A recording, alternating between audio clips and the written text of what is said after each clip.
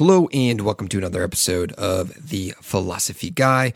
Welcome to new friends and hello again to longtime friends. And so today we are going to discuss if your reality is highly subjective, or asking that question, is reality highly subjective through how we see the world? And is there an important lesson we can take from that understanding if we find that to be true? But then before we get into that, as always, for more content, check out the bonus episode feed using the links below. I dropped a bonus episode on alcohol and psychedelics today. And as always, thank you for your support. So let's get right into it though. So today's episode, like I said, it's an understanding I'm trying to fully understand. I'm still trying to grasp it and comprehend and try to find the best way to express this. And I'm still thinking about this in general because I want to get into this idea of not only subjective reality, but also using this understanding to get into a separation of religion and spirituality, because I want to start getting into that stuff. And then also the nihilism type stuff is coming because I do think I can kind of correlate them to some degree. I'm going to try my best. So what I want you to do is try to remain open to what I'm saying in this episode, and feel free to let me know if I don't make any sense or I fuck up a bunch. But let's get into it. So every single human being on this earth holds its own unique subjective experience. And to me, that statement isn't really controversial for most people. And I think especially my audience based on the feedback I've received. So this is a reality, a sort of truth, I guess you could say, that shapes the beliefs and thoughts in all of our existence. This subjective lens we see the world through that shapes how we see the world. So this reality, I think, and this truth, or whatever you want to call what I'm describing, can help us recognize, become aware, and better understand those views we find absurd in society, and better understand the place they're coming from. You can still disagree with them, right? I'm not saying we can't just disagree about things and we can't have spectrums of truth or whatever. The point is this understanding to me, and I know I haven't fully explained it yet, but I want to kind of get my goal out of the way. This understanding can keep you open to hearing new perspectives, to taking in possible insights from those perspectives before you close off from various perspectives, even the ones that you find absurd, before you can find that grain of truth, that grain of insight, or that grain or area that maybe you disagree with, and now you found a new way to disagree with it, that type of thing. So let me try to get into this. So we ask ourselves, how could anyone believe X viewpoint? So we have to understand why, what brought that person's subjective lens to believe that. So the question is, have you considered how that person sees the world through their own unique subjective view? For example, do you consider their genetic makeup, where they were born, the values their parents held, and all the encounters that built that human, that person, that mindset that created their subjective view?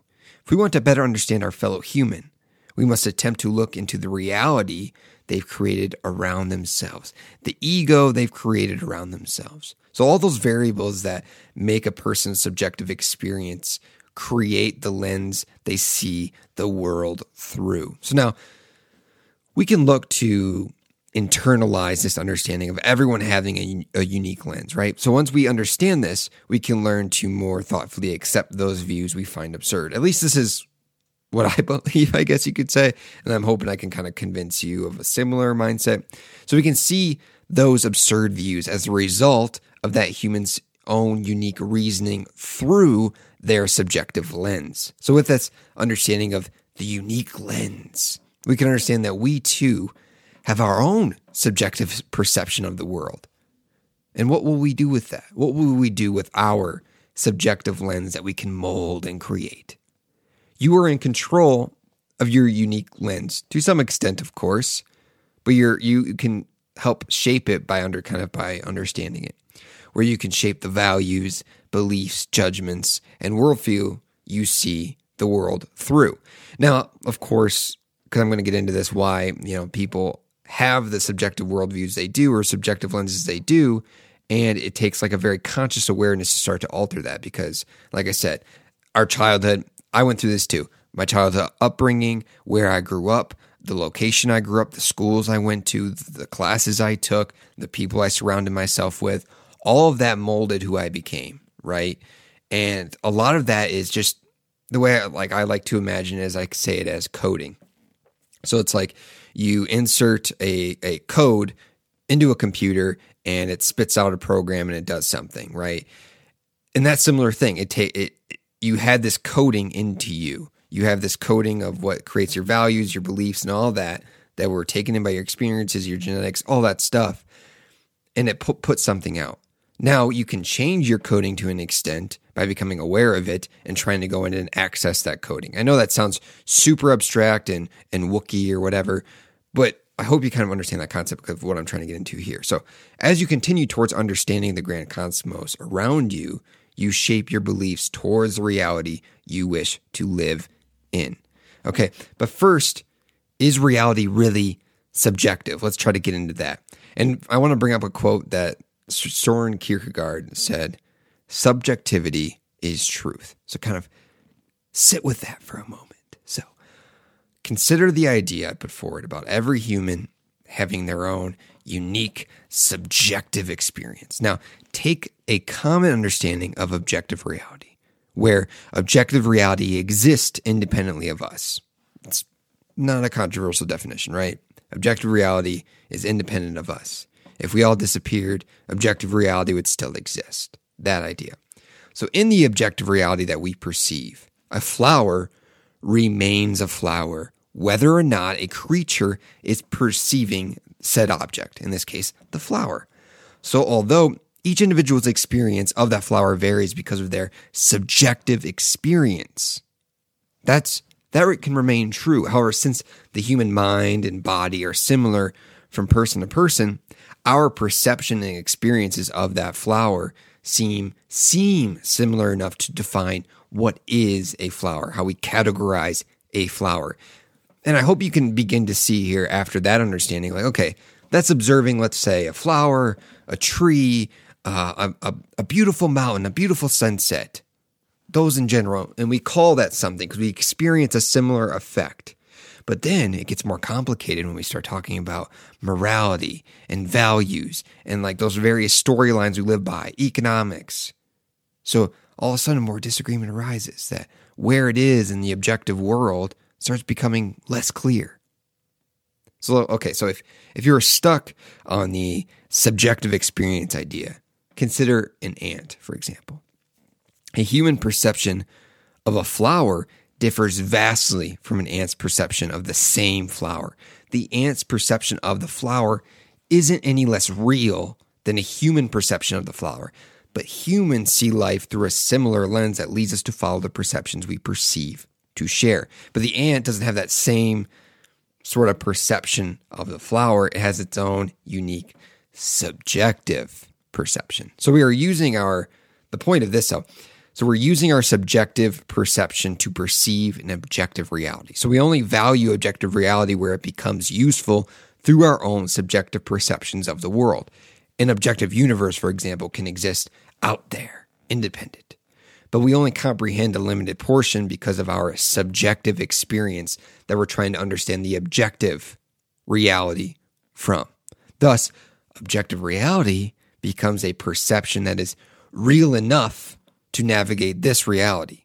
It's real enough in the sense that we can rely on our subjective perceptions to an extent, but we kind of have to go about understanding that it's real enough, but it isn't the real one, the real perception, the real truth, the final point, the end goal, the understanding, right? So how could this internalization of reality help us understand individual and society and make us more open, right? So let's bring up another quote by Søren Kierkegaard. "I must find a truth that is true for me." And now sit with that one for a moment, right? So let's bring this back to why this fundamental understanding can be useful for helping us coexist, understand and get along with our fellow humans. The subjective perception of objective reality is a truth. I think much of society knows in their bones yet does not accept, or maybe they just don't want to accept. We know that, for example, through our understanding of evolution hasn't really programmed us for truth. We have all these biases, we have all these protection systems and the desire to procreate and all this stuff that's kind of pushing us away from truth and then moving us towards survival. We know that our programming uses intricate stories to tell us how to live our lives. Truth isn't really telling us how to live our lives, right? It's this need for survival. At least that's our current understanding. Yet we are grasping for some foundation to build upon, some truth, something to grasp on, some tether, some objective notion. We want to believe what we do is relying on truth instead of a story. We as humans want to believe we can govern nature and control it and be like gods. Yet nature continues to remind us that it governs us. So the idea of one organism governing all the others because of our perception of superiority is truly an absurd idea, and that one organism being humans. So this understanding can bring us, I think, to terms with how our life is not colored in black and white. It's filled with complexity, a complexity that should humble us when trying to understand different perspectives of those around us.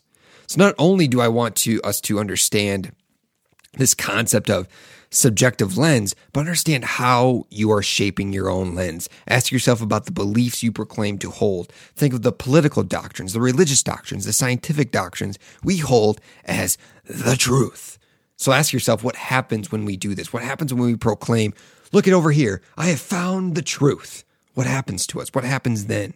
Do we truly remain open to alternative possibilities, alternative supposed truths? Or do we stop thinking about existence itself, become content, and just live in that, whether it's harmful or not? So the why in our reason for acting or reason for accepting something is often an extension of our surroundings.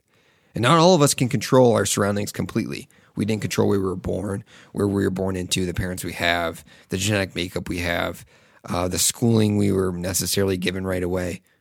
It takes a while for us to begin to have choice in an extent. And after we begin to have choice, we already have to decode a bunch of coding that we didn't really have control over. That's something we have to accept. But what can we do with that reality? So we don't have full control over the subjective reality we see the world through.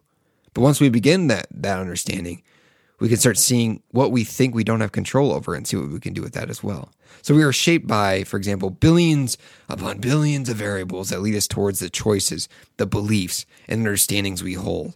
All of those variables, unsurprisingly, do not allow us to do the right thing, whatever that means, in every given moment. And I put right thing in quotation marks, because what is the right thing? But it also fails to allow us to always believe the right thing. Like I said, whatever that means. I'm using right thing in a very general connotation.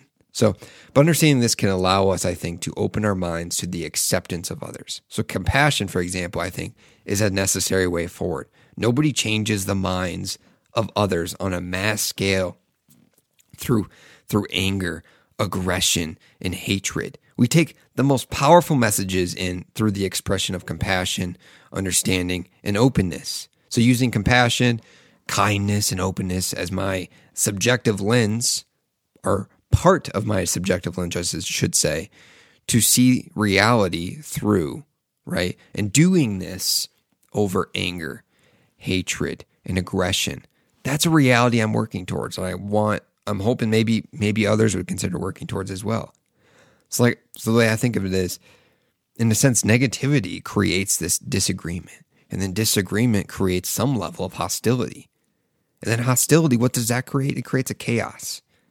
And when this happens on a massive scale, and chaos we see as the opposite of peace, all of a sudden society seems not so peaceful. It seems chaotic, unorganized, and confusing. Not always as happy as it could be. So maybe a peaceful world is one we all should be striving for. One that is more peaceful if we do a better job of trying to understand the subjective lens that someone else is living through. Understand why they hold the beliefs they do. What life experiences brought them to the state of being they're living through. So recognize that everyone, in a sense, is taking a leap of faith in what they hold to be their reality. When we accept the subjective nature of our perception, we begin to compassionately understand the different truths of our fellow humans, no matter how absurd. And I want to leave you with a couple of quotes. You don't have to entirely agree with them. I don't even know if I fully agree with them. I just find them thought-provoking. But I want you to ponder them. So here's the first one. The clash between science and religion has not shown that religion is false and science is true. It has shown that all systems of definition are relative to various purposes, and that none of them actually grasp reality. And that's a quote by Alan Watts. And I'll leave you with this. Truth is subjectivity by Søren Kierkegaard. But as always, thank you for listening. Check out the links below to stay up to date with the show and check out the Discord and stay up to date with content to come. And as always, I really appreciate you all listening, and peace.